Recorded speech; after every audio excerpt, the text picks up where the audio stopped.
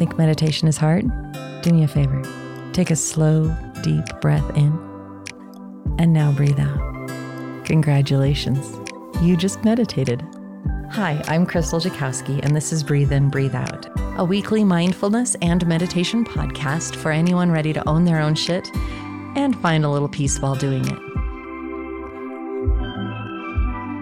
Hello and welcome to Breathe In, Breathe Out. I'm Crystal Jakowski, and as always, I'm thrilled that you're here this week, and I am looking forward to this conversation. Today, I get to speak with Rev Rachel, so welcome to my podcast. Thank you, Crystal. I'm happy to be here. Rev Rachel and I have known each other not a terribly long time, just since July of last year, and we've had a fast friendship, and it's been really fantastic to get to know you and expand on life.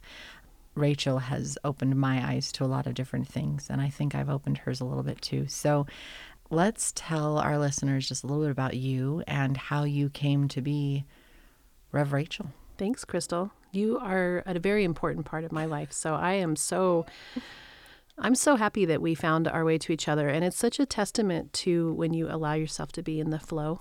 And I think that is part of my story, is learning how to let go of control of the world around me and just be present and open to what's coming. And that led me to our relationship. And I am just ever so grateful for it. So Rev Rachel, how did it get to be Rev Rachel? Well, my first kind of interesting part of my upbringing and my story is I was raised a hippie, totally hippie child in New Mexico with Buddhist parents. So Buddhism started coming into the United States in the late 60s, early 70s. And my parents were from Oklahoma and Texas, and they met and moved to New Mexico because that was the land of milk and honey for hippies, right? Yeah. So they moved to New Mexico, and I was born in 1970, and right around that same time, there was a lot of movement around Tibetan Buddhism, and some of those teachers came to Santa Fe, and my mom was immediately drawn to that, and it was a major part of my upbringing and my life, and I'm so grateful for that. And so I was raised this kind of wild child, interesting way. My mom is this incredibly intelligent, spiritual, grounded human being. My dad is this super interesting, individual, hippie, folk hero, singer-songwriter, silversmith, still at 83 years old doing this life that he lives in New Mexico, which is fabulous. And my mom, at some point, decided being a hippie was great, but being poor was not all that great. And my parents consciously decoupled before that was a term.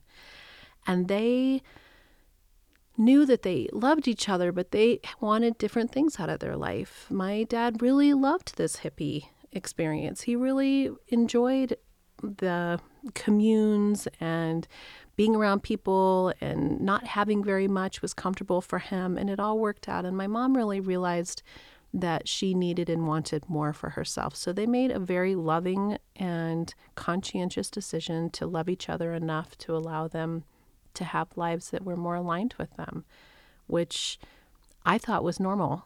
You know, I thought that all parents were this way because it's how it was for us. So my mom then moved to become a PhD chemist, which is what her field was. And so we ended up moving to Los Alamos, New Mexico, and for high school and junior high and high school. And so I went from kind of this crazy hippie, super dirt poor upbringing to a pretty middle class upbringing in a middle class community, a really smart community. And I'm really grateful for that too, because that gave me an entirely different set of values. Yeah. And we came to Boulder, Colorado in 1987 because I needed to go to college, and my mom came to work at the United States Geological Survey and be a Buddhist, because Boulder has both things. Yeah. And I just never left. So I've been here this whole time. And I think it's interesting because I was raised in this very open, loving environment that didn't have chaos or a lot of emotion, and it didn't set me up for the world very well in an interesting way.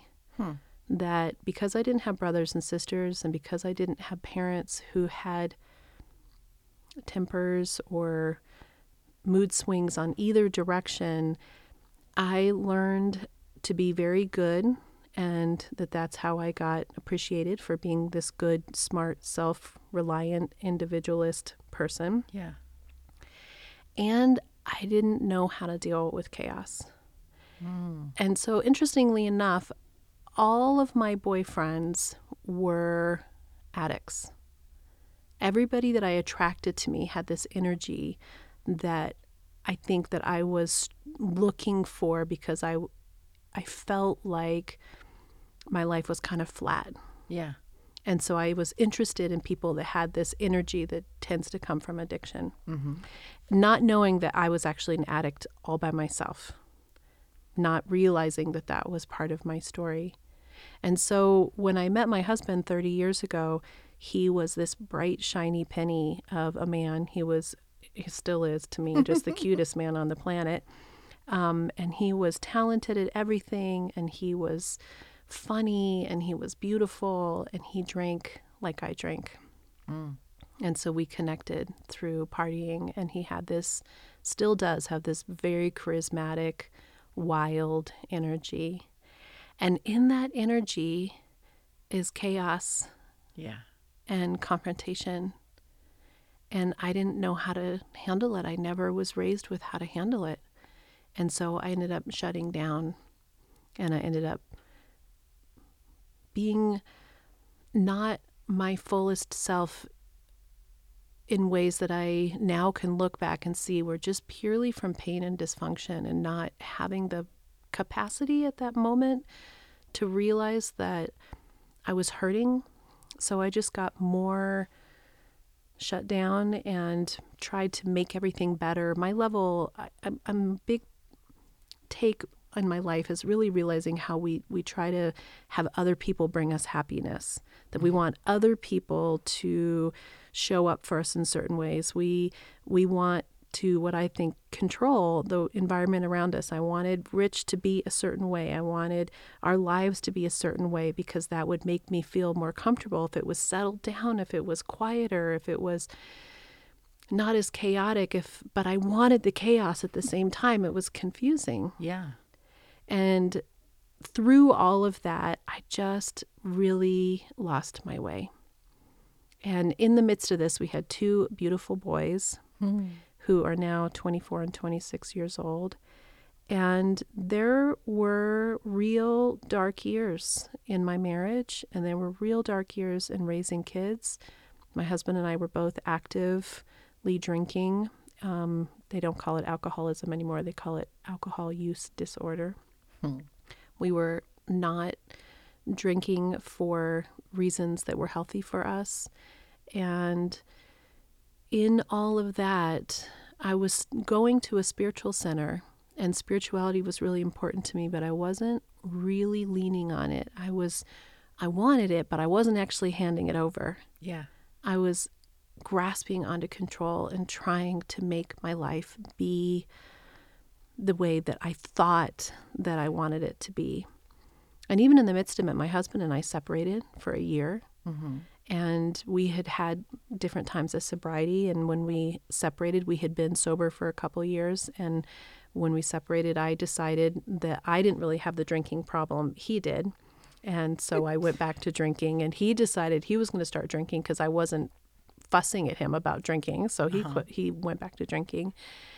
And in that time, I think that I had this awareness that was really the beginning of healing for me, was that separation, was realizing that that actually wasn't what was making me unhappy, that my marriage wasn't actually the problem, that my internal self and how I related to the world. And there was a period of time in that breakup where I wanted a divorce, and he was devastated. He didn't want that. No. And we ended up working through it. Thankfully, we worked through it. And got back together, moved back in together, and eventually came back to sobriety, thank goodness. And this time when I got sober, I had already started thinking, I'm on the wrong track. I'm concentrating so much on everybody else and not on me. Yeah. And then it was the beginning of my, what I call soul recovery journey, because it wasn't the drinking that was killing me. It was my emotions. Mm-hmm. It was my insides. So how old were you when you realized that it was your issue, your journey? Because you're sitting here right now and you are very self-aware and you are so beautiful and honest in the way that this all came to be. And at some point, you recognized that it was chaos that you were craving. At some point, you recognized that it wasn't that you had had all of this calmness and you wanted chaos, you wanted something different, and you were looking outside of yourself. So when did that happen? I think it happened in stages. So 10 years ago is maybe 10 or 14 years ago was the first time that I really started to realize that this was really about me, that I was creating suffering and pain in my own life because I wanted somebody else to be different. I wanted the world around me to be different. But it wasn't until the last 5 years that I've really actually done the work to take responsibility for myself, to have such self-compassion. I think forgiveness is such a huge piece of my journey. Yeah. And that forgiveness is new to me. It's a different definition than it was for me 5 years ago. I think traditional forgiveness is that you just say to somebody, I'm sorry, and the other person says, I forgive you. But really inside, we're still holding on to all of the pain and all the suffering and all the grievance that is in it, and it's still wrecking us inside. And when we can turn our perception just a little bit, and realize that we're all human beings, we're all in this, we're all coming from our own experiences and our pain and our life, and that it isn't all just about me. Mm-hmm. And that I can look at the situation and I can either say, this person maybe have intended to hurt me, and they maybe have not intended to hurt me, but it is how I choose to continue to see it, that whether I get hurt more or not. Yeah. I press play on the memory. I press play. And so forgiveness for me now doesn't mean that I look at the situation and I say, it's okay that my husband cheated on me, right? So let's say back where, whatever that was, 15 years ago, that he had this one night escapade, right? I could say, it's okay that you cheated on me. And inside, I'm just thinking, like, how could you do that to me? Yeah. And I'm trying to get past it. Mm-hmm. But something in me could see that scenario had to happen for him to have an awareness that changed how he was in our marriage. That I wasn't responsible for his emotions or needs on that day. That he didn't actually cheat on me. He had a need that was not being filled for himself. Mm-hmm. And that I can be angry at him for the rest of my life, or I can let go of the pain that I think it should feel for me. How long did it take you to get there? Because I know most of us are not, like, that is a new concept to step back and look at it and say, oh, wait a minute. So instead of taking it as an affront to me, I'm going to recognize that your needs were not being met in some way, and it is with you. But how do you, like, seriously, when you say it, when you're talking through it, I'm like, God, that is so wise. That is so introspective and aware, self-aware. And yet getting from that to to forgiveness, I'm sure that many of us would struggle getting there. Yeah, I think that's where self-compassion really comes in. Because, of course, we have all these patterns and all these belief systems that play into why someone would do that to us. Yeah. And that we are, it's like we're proving this belief that's erroneous about ourselves, that I'm unlovable, that I wasn't desirable.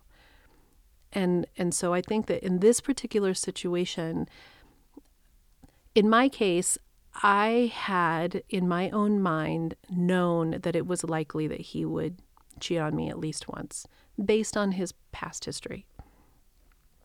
And I had a dad who was not faithful. And I watched my mom not obsess over it. So again, the conscious decoupling that they had and the modeling that I was lucky enough to have from my parenting. But I think that because in my mind, I kind of knew men are men and this isn't about me, but it didn't not hurt. You know, when he shared with me what had happened at that moment, I was enraged. You know, Yeah. I was devastated and I was pissed and I screamed and I yelled and I, threatened and all the things that you do. But almost immediately in that situation, and this was actually before I had had these other major awarenesses of how we relate to people and what we think we need from them. And it's interesting that this is what came up because we didn't pre-think this out when we were getting ready. That something in me knew that this was not about me. Now, recently, since we're going to go ahead and talk about my husband, he came clean that he has been continuing to dabble in drinking for a year. Because you guys had gotten sober Together. completely and Right. had been sober for several years. That was my assumption, yes. Yeah. Yeah, I'm coming up on 5 years of sobriety. So my assumption was that we were sober together. And so he recently shared on a trip when we went to Mexico that he had actually been drinking for the last couple of years. Not very much, to him. He was very justified in it. And it went back to what I experienced in this situation with him having the tryst, the cheating situation. But this felt like something I could hold on to because it wasn't just a one-night stand where you're like, oh, your needs weren't being met, or, I can sort of see you're a guy and guys are guys and things happen. But this was, in my mind, a couple years of him lying to me. Yeah. This Broken was trust. this was an agreement that we had, that we didn't lie to each other, which is why he had come clean about the affair or the one night stand, Yeah. whatever, in the first place. And again, I could not be more grateful for this forgiveness work and for what I call soul recovery, because I get to choose. I get to choose whether it's going to completely tear me up or not. I get to do this work that says I can take it personally. I can think this is all about me. I choose whether my ego needs to be fulfilled or whether I can be present with another human being who is struggling, who is just having their own experience. Yeah. And the peace that comes from releasing the need to be in control of every situation and everybody else's emotions and what they're choosing to do is so profound.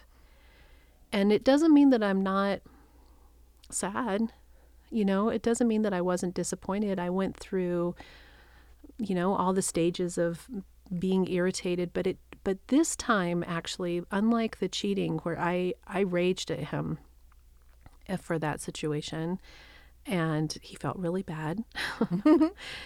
This time I did so much internal processing of myself and asking myself questions of why am I hurting? Where am I afraid? What am I afraid of? What if my marriage doesn't work? What if is this a deal breaker? Yeah. Is it not a deal breaker? Am I going to live in fear of him relapsing, or am I going to continue to turn the attention to myself and my work and my healing and my connection to spirituality and my connection to who I am, and allow him to have his own experience and not shame him? Yeah.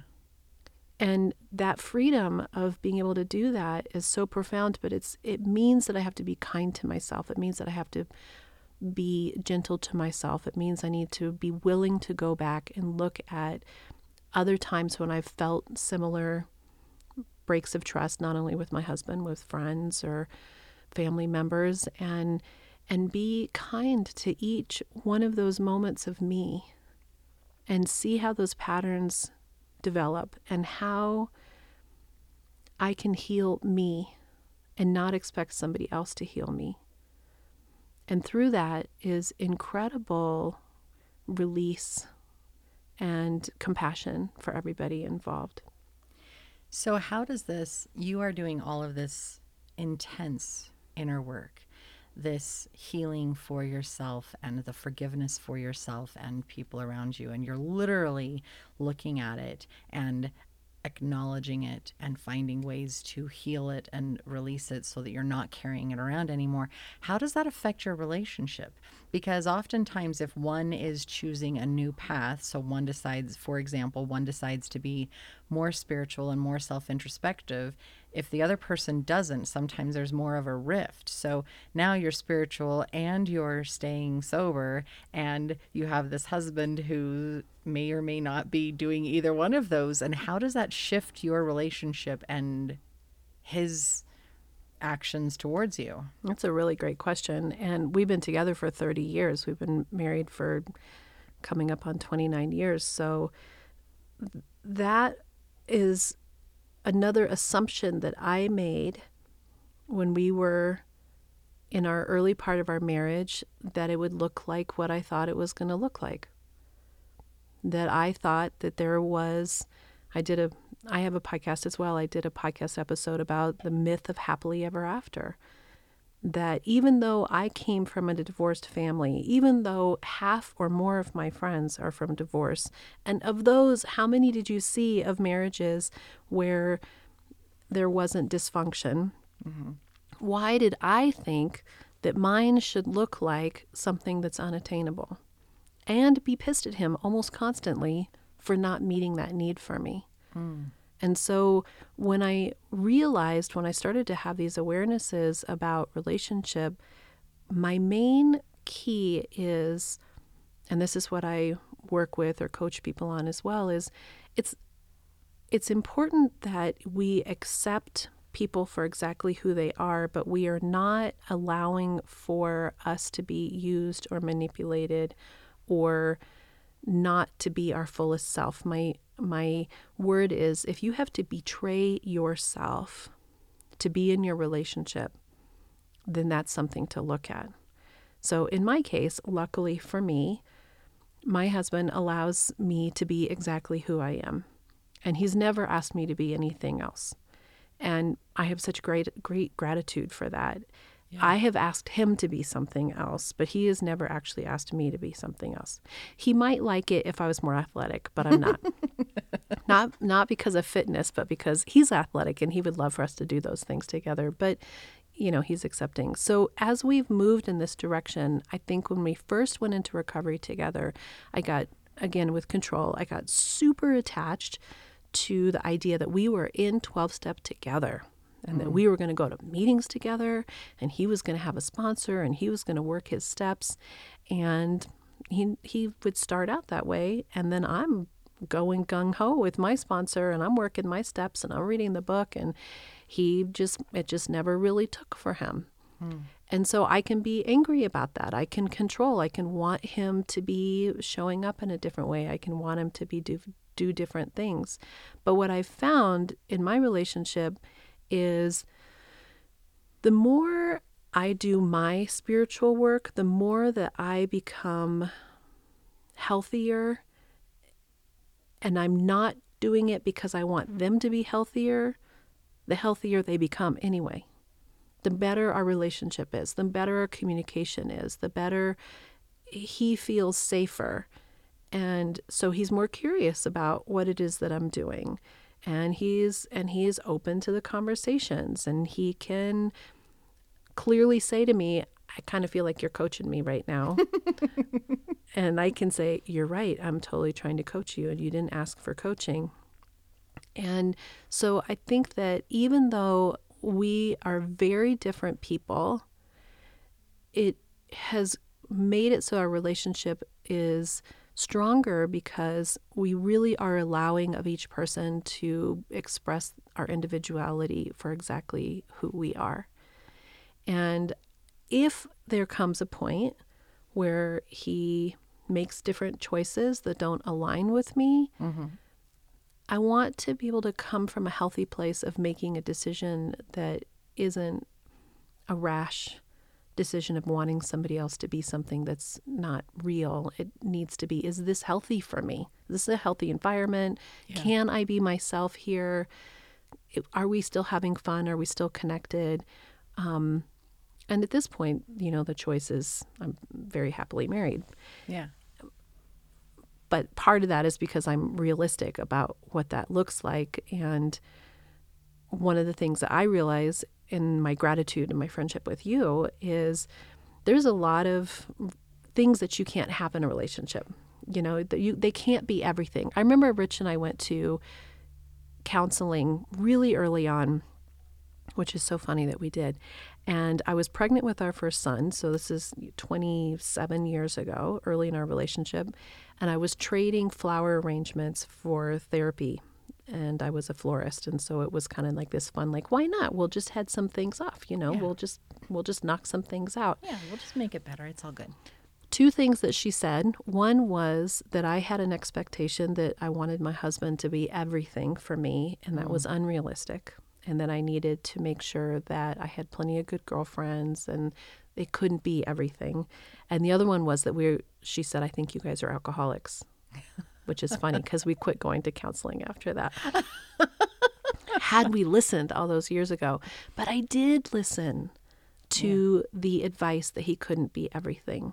Yeah. And so over the years, I do feel like I've had balance of knowing that in any relationship, even a friendship, you can't have one person be where you lay everything because it's giving them control. My big thing that I say all the time is we have control of nothing outside of ourselves. We think we do. We want to. Yeah. We have not control of nothing outside of ourselves. The only thing we have control of is our emotions, our feelings, our responses, our internal way of being. And yet we give up that control constantly by wanting somebody else to fill us up. So the only thing we have control of, and then I hand over my control, let's say we're talking about my husband, to my husband and say, if you behave this way, if you love me the way that I need, if you are this way, then I can be happy. And we don't have any power in that. Yeah. So it's about learning how to take your power back. And that power comes from owning your own emotions, having forgiveness, letting go of the poison, stopping pressing play on the memories that are painful to us, Yeah. being willing to dig deep into who we are, releasing the energy that comes from that, having trusted friends that we can counsel us and share what's going on. It's this journey of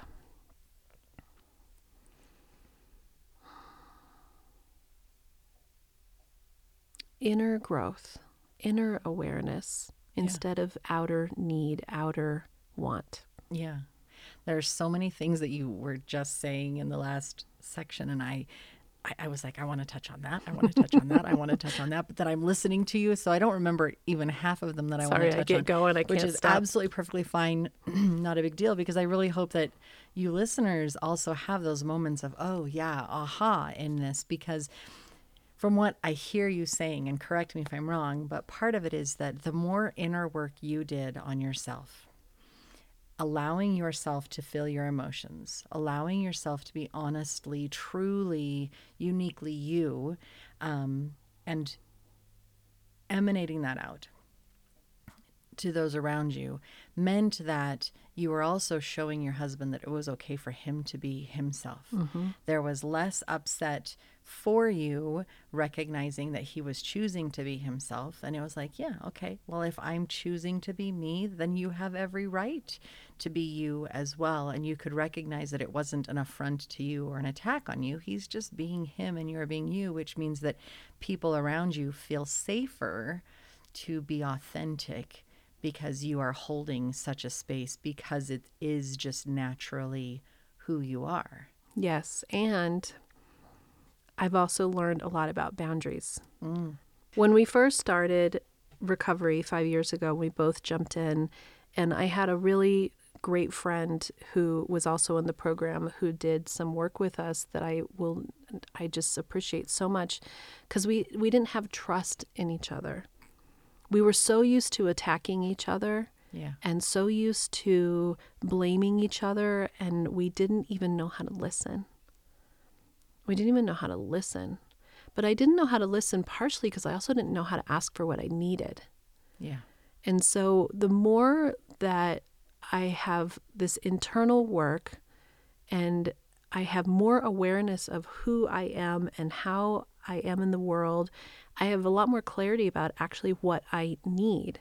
Mm-hmm. So it isn't about accepting somebody and then accepting poor behavior or thinking that you have to do everything or you can't have a voice or you can't share what's going on with you. It's exactly the opposite. It's almost like the more that you allow yourself to be yourself and the more you allow them to be them, the more you take the hurt out of it and the shame and the guilt and attack out of it, and you can clearly see situations and people, the more you can set boundaries and have clarity of what you need. And they can hear those needs from a place that doesn't feel like they're less than. And that allows them to actually show up in different ways and healthier ways. And when I did my studies to be a minister, metaphysical minister, the never-ending teaching of relying on higher power and letting go of this human aspect of ourself that is so attached to pain and guilt and opening up to something greater. It's interesting. It's so beautiful, right? It just seems so simple. Seems like, oh, we should all do that. Doesn't that sound great? Why No, not? it's not so easy. No. We want to hold on to grudges and we want someone to be responsible for our unhappiness. And we want to be able to blame somebody for why we feel crappy. Yeah. And I just looked back on my life and I thought, man, I spent so many years blaming other people for me not being happy when the truth was I chose my emotions every day.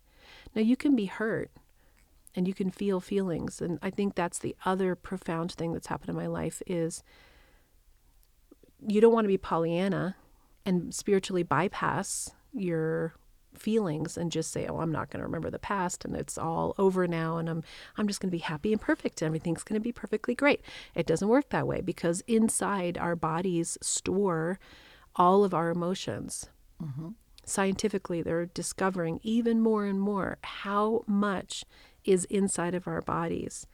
Yeah. And you've had so many podcasts with these fantastic, healers that have spoken so eloquently and beautifully about different ways of having healings and different modalities of being able to release these things from our bodies. And so it's about recognizing it. It's about utilizing these tools. It's about finding the practices. It's about actually feeling the feelings.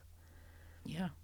And allowing the pain so that the pain can go away. The more we try to hold on to not feeling it, the more it actually gets shoved down in there with the pressure cooker, just building, building, building. And the more that we can look at it and allow it, the more it releases. And just because we're allowing it doesn't mean we're not talking about it, right? So an emotion comes up and we recognize that we're upset or excited or whatever that emotion is, and having that conversation with whoever it was after we understand what's going on for us.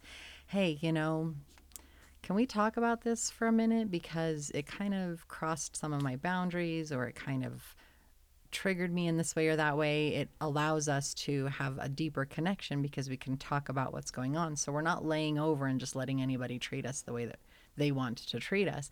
I love how you say that the more that you learned about yourself, the more you recognized that you could put boundaries up there and say, because that was one of my questions in the beginning was that I wanted to ask was, how does this all feed into your self-worth, and making sure that, okay, so great, he can do that and he can be there over there and I'm over here, but his actions are still going to affect you in some way, shape, or form because it is your marriage. So how did you find your self-worth, and how did you come to an understanding that yes, he can be himself, and no, he's not intentionally hurting me, and yet you still have to talk about those difficult moments that are really unhealthy or upsetting in the relationship anyway. Absolutely. I love that you bring this up because it sort of wraps that up, which is when Rich had that cheating experience, we had clarity not only about that was not okay, but that flirting wasn't, okay, that having friendships that looked a certain way weren't okay. We were able to really have clarity with each other of what that looked like. And I'm not a jealous person at all. And there has not been anything that has crossed that line because there was real clarity of what that was. But it was also, I think for me, the more and more I'm learning, I was giving ultimatums before. And I think that even in that situation, it was probably more of an ultimatum. It was probably more of a, listen, if you do that again, you got this one time. Yeah. And if you mess it up again, that's it. But I think when he came to me this time and was talking about how he had been drinking, I was able to share with him in a different way than I did in the past, and to be able to say, I am deeply hurt by what felt deceptive to me. Yeah. I'm rocked to my core that you would deceive me. And I can hear you say that you really were trying to protect me, and it didn't feel like to you, you knew that it wasn't right, but you weren't actively trying to deceive me. For me, this goes against one of the tenets of our marriage agreement that we have. And it doesn't feel okay to me. And I'm not going to make an ultimatum that says you have to be a certain way. But what I can tell you is that to be in relationship in a healthy way, this will not work for me. Yeah. And that feels different than me saying, if you ever do that again, and I, won't put up with this. And I have to hold that boundary for myself that I want him to be exactly who he is, and I have to know what won't work for me. Yeah. And even him drinking, do I want a sober house? Yeah, I want a sober house. There's no alcohol in my house, and I'm far enough along that I don't really care if it's around when I go out or do things. But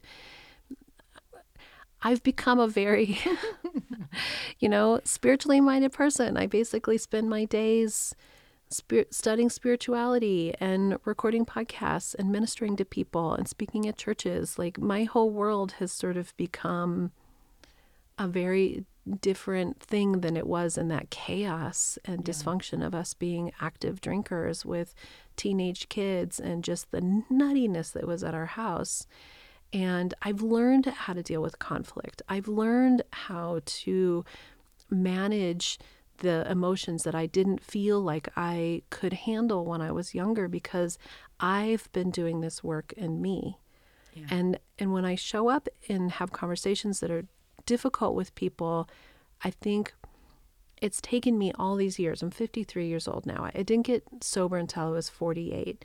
And I think that we have these expectations. I know I look at my boys and I think, man, I wish you could get it. If you could only get these lessons. Yeah. But I needed all of those parts of my life to get me to where I am today. I needed those hard parts. And so that's another part of forgiveness that says, I have to accept that this was part of my journey, Yeah.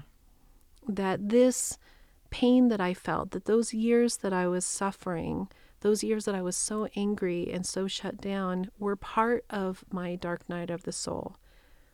That instead of blaming, what I can see is, yeah, I learned something from that and have gratitude for it.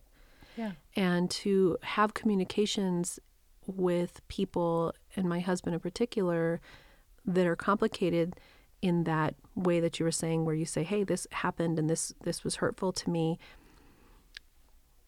There's a new way of feeling through having done this work that isn't about blame. It's about sharing from my heart and not wanting them to then feel sorry for me or take this huge responsibility, or, I'm not handing them shame or guilt. I'm actually just trying to be very clean in my experience. Yeah. And it feels very different. And it doesn't always go well. No, Believe no, me, it no. doesn't always go well. But again, I come back to the part that I am interpreting. I choose if I'm going to get hurt and be frustrated, or whether I'm just going to be tender with my experience and have self-compassion and say nice things to myself and call a friend and allow myself to feel the feelings that I feel. Yeah. I love how you bring up the fact of the matter is that the communications that you have now, the ones that you had in the beginning, were more of an outwardly, you didn't do this for me, you didn't meet this need of mine, you didn't da da da da. And it comes more from an accusatory and a challenge instead of this centered place of, I love you and I'm feeling this way and I would like to talk about it so that we can be better and stronger and work on it together, instead of you have to fix something on behalf of me type thing. And that personal growth that leads to a new communication so that you can be more connected and grounded and have those conversations.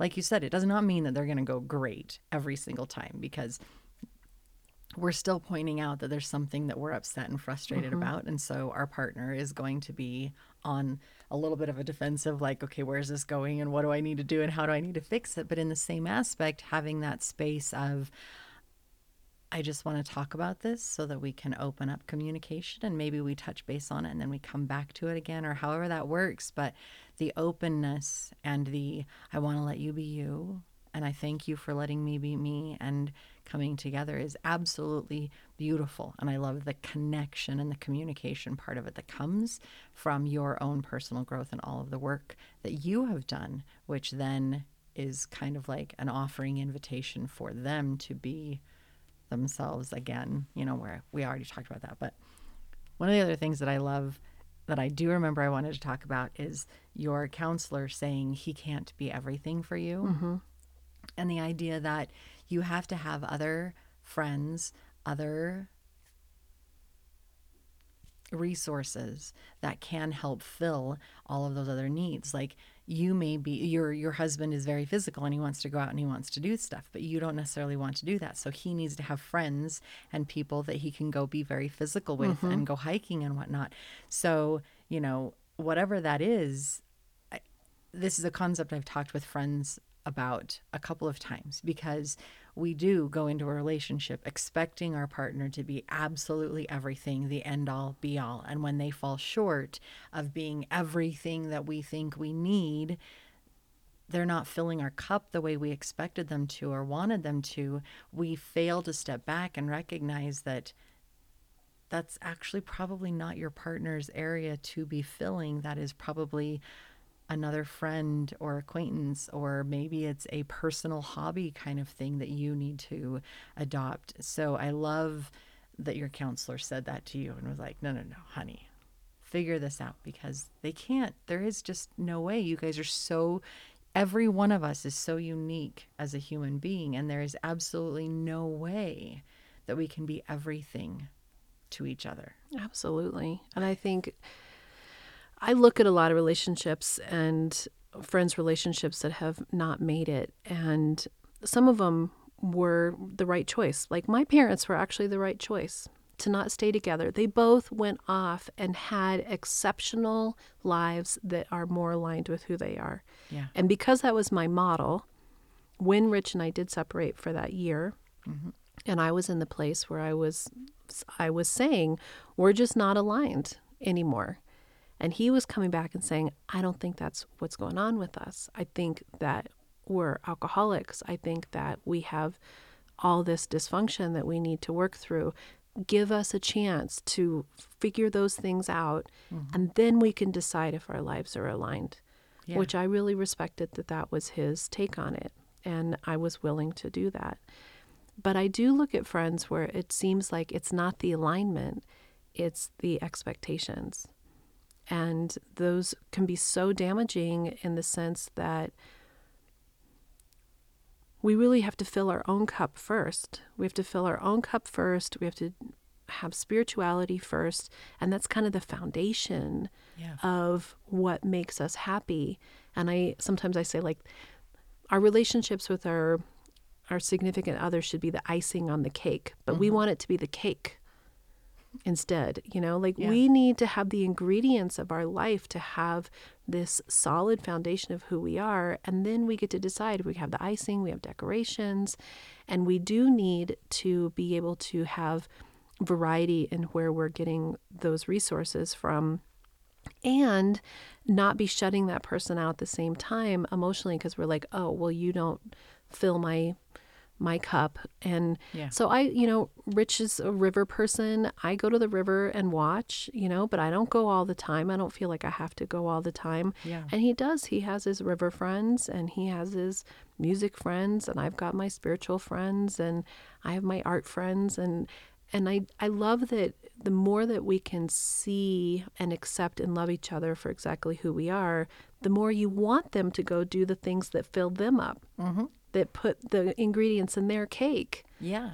And you can't wait for them to come back instead of feeling like, oh, he's off at the river again. Part of me's like, yay, he's at the river again, because he's going to come back and he's going to be filled up. And his eyes are going to be lit up, and he's going to be so happy.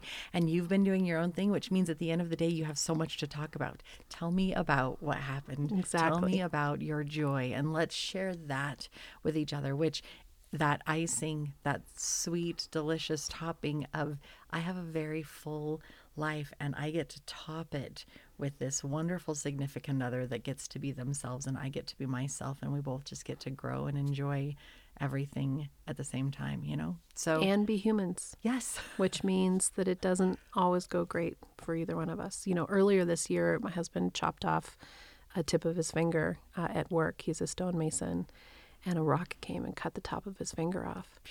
And he was devastated. Yeah. And it was a big deal for him. He's a musician. He is this athlete. He uses his hands for work. And I was so grateful that I had been working on this practice, because I think my old self would have become sugary sweet. Let me fix it for you. And how do I accommodate for you? And trying to make him be happy, because he was really unhappy. He was in grief over this injury, which is changed forever, like how he works. And I was grateful that I was able to do two things. One was that I allowed him to have his own experience without it emotionally affecting me like it would have in the past. Like, I recognized in the past that I used to say we for everything. We experienced him chopping off his finger. My finger wasn't chopped off. He chopped off his finger. So I watched myself when it first happened saying, oh, we need to go to the doctor.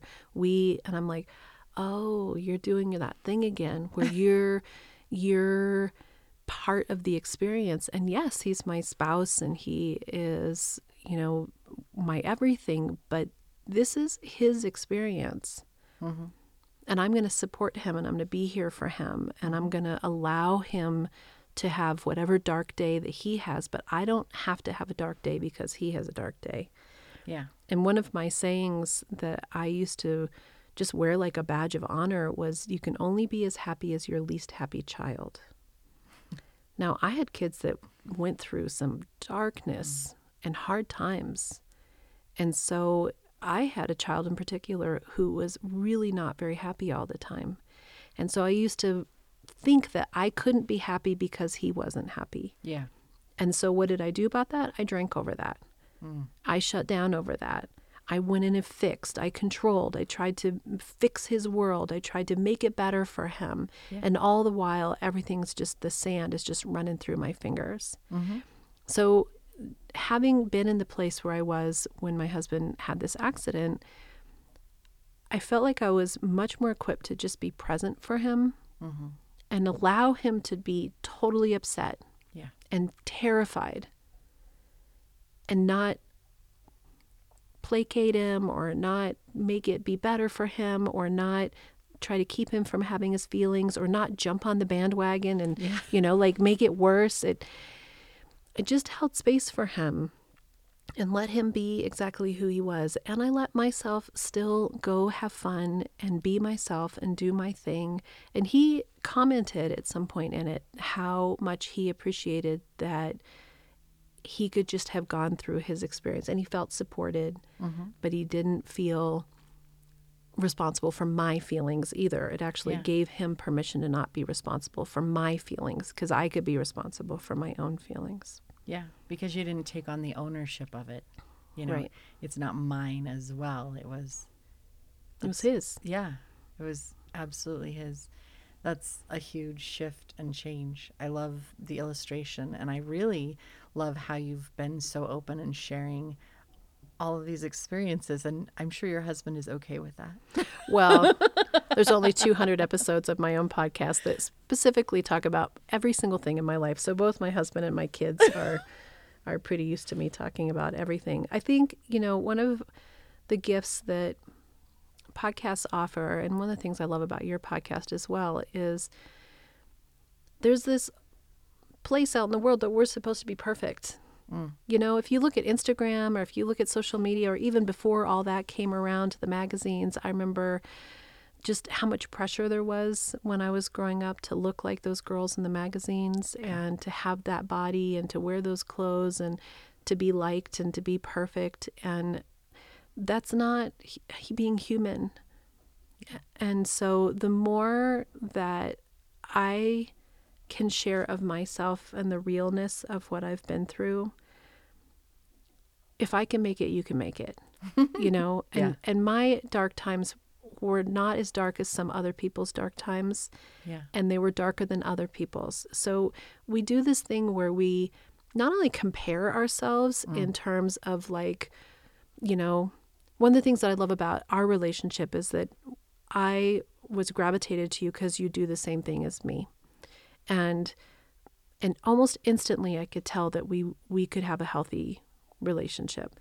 And we could do the thing where we're like, oh, well, what's your numbers? Or how many followers do you have? And we don't do that at all. And it's completely out of the picture. And what I love about us is that we inspire and encourage each other to be our best selves. That's not how we're taught. What we're taught is that we should compete, but we also compete in our suffering. So we compete in our I'm better than you, and then we also compete in I'm worse than you. My pain is worse, my situation's worse.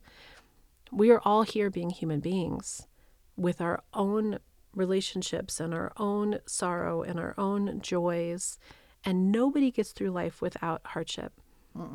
And so what we learn in spirituality and what we learn in self-help and what we learn in this space of wanting to better our lives is to just love ourselves exactly for who we are and for our experience and have compassion for ourselves. And I look back at those years and I think, thank goodness that I made it. First of all, there were many a night that I contemplated not making it. But that I came to this place where now my compassion and love for others, it's going to make me cry, is so profound. My attachment to myself is decreasing constantly. And my ability to see and feel the people around me and the humanness of the people around me and the desire to be present for them and not fix anybody, Yeah. to just share. So if I can share my story and that gives somebody else permission to feel and move through their story, that's the greatest gift that I can offer. And this is something she does absolutely beautifully on her podcast, Recover Your Soul. It is very candid, very open. There are moments that are very raw. She's had her husband on there, she's had her kids on there, and it's just beautiful to listen to her be so authentic in what's going on in life. So go listen to her, go look her up. Is there anywhere else that they can touch base with you, find you, so that they can connect with the amazing being that you are? Thank you, Crystal. That's so sweet. I have a website called recoveryoursoul.net, and the private Facebook group is growing as well. My main space that has ended up happening with Recover Your Soul is around people who have other people in their lives who are addicts. And that's not necessarily what I intended for Recover Your Soul to be, but I love that what it's bringing to people is that was my experience, was because I'm an addict, my husband's an addict, and actually now my kids are addicts. There is a definite number of us who are affected by other people who are addicts, but really it's just life, right? Yeah. It's that thing that we want something to be different for us to be okay. And when we can learn to take our power back, when we can learn to let go of control, we can learn to take care of ourselves, turn the attention to ourselves and our own healing, the changes that happen around us are so profound. But what is the most important is the changes within ourselves are so profound. And in the end, we are our own human being and our own soul that lays on our deathbed and needs to be able to close our eyes and know that we did what was right for us in our lifetime. Yeah. And that we were our best and truest selves. And when we let go of the need of somebody else to give us permission for that, we're free. So that's what my community is about. I love it. And I want everyone to know and understand that addiction is not just drugs and alcohol. Right. Addiction, we can be addicted to drama. We can be addicted to feeling sorry for ourselves. We can be addicted to control. We need to have control in life. Addiction is something where we have to have something. And she's just open about it. The people who come and join are people who recognize that there are other people in their lives, or they themselves are addicted to something, no matter what that something is. And you need a little extra support and love to continue working through and find yourself and be amazing yourself. So Find yourself. yes. So Recover Your Soul. Couple questions for you. Yes. We are huge on self-care. And so what is your favorite or unique thing for indulging for self-care? Thank you for asking. I think my number one self-care is journaling. I think that journaling has allowed me to slow down the monkey mind. And in my past, my old journaling was really a place where I laid out my despair. Yeah. And I think that journaling now has been a place where I can put down what is on my mind, but then I'm asking for clarity and I'm asking for grace. Yeah. And what comes out of that is so amazing because it feels like it has I feel like I'm being spoken to by spirit, you know? And when I journal, I feel like there's a clarity that comes and a release that comes out of that. So I would say journaling is my number one Well, self-care. that feeds right into my second question, which is, in journaling, is there a journaling prompt that you would recommend our listeners take to the book? I believe that having gratitude and allowing yourself to vision is so profound that our lives are what we think and feel and believe they are. And our thoughts are so powerful. And so when I really started to realize this, that when I am stressed and I'm in fear, and I'll use Rich's last experience as a marker, I could go and I would start to, write, how could he do this to me? And now what I say is, thank you for letting this come to light. Thank you for giving me the strength to handle this. Thank you for being here for me to handle these dark times. Thank you for giving me the insight to know this isn't about me. I'm so happy and grateful that I have the tools to go through this. I am so happy and grateful that we actually have a loving marriage and that this is something that he needs to go through. Yeah. So that prompt for me is to just turn and open it up to Spirit to hold it for me. Yeah. I love it. And it brings in the gratitude and the acknowledgement that there is growth and there is learning in there if we just choose to stop and look at it. Yes. So thank you so much for coming and being here and joining me today. It has been fabulous. It's filled my cup, and it always does. Every time I get to spend time with you, it always fills my cup. So thank you for joining us. And until next week, guys, we'll see you again here on Breathe In, Breathe Out. I hope this moment of self-care and healing brought you some hope and peace. I'm Crystal Dukowski on Instagram, Facebook, and YouTube, and I hope you check us out and follow along for more content coming soon. I look forward to being with you again here on Breathe In, Breathe Out. Until next time, take care.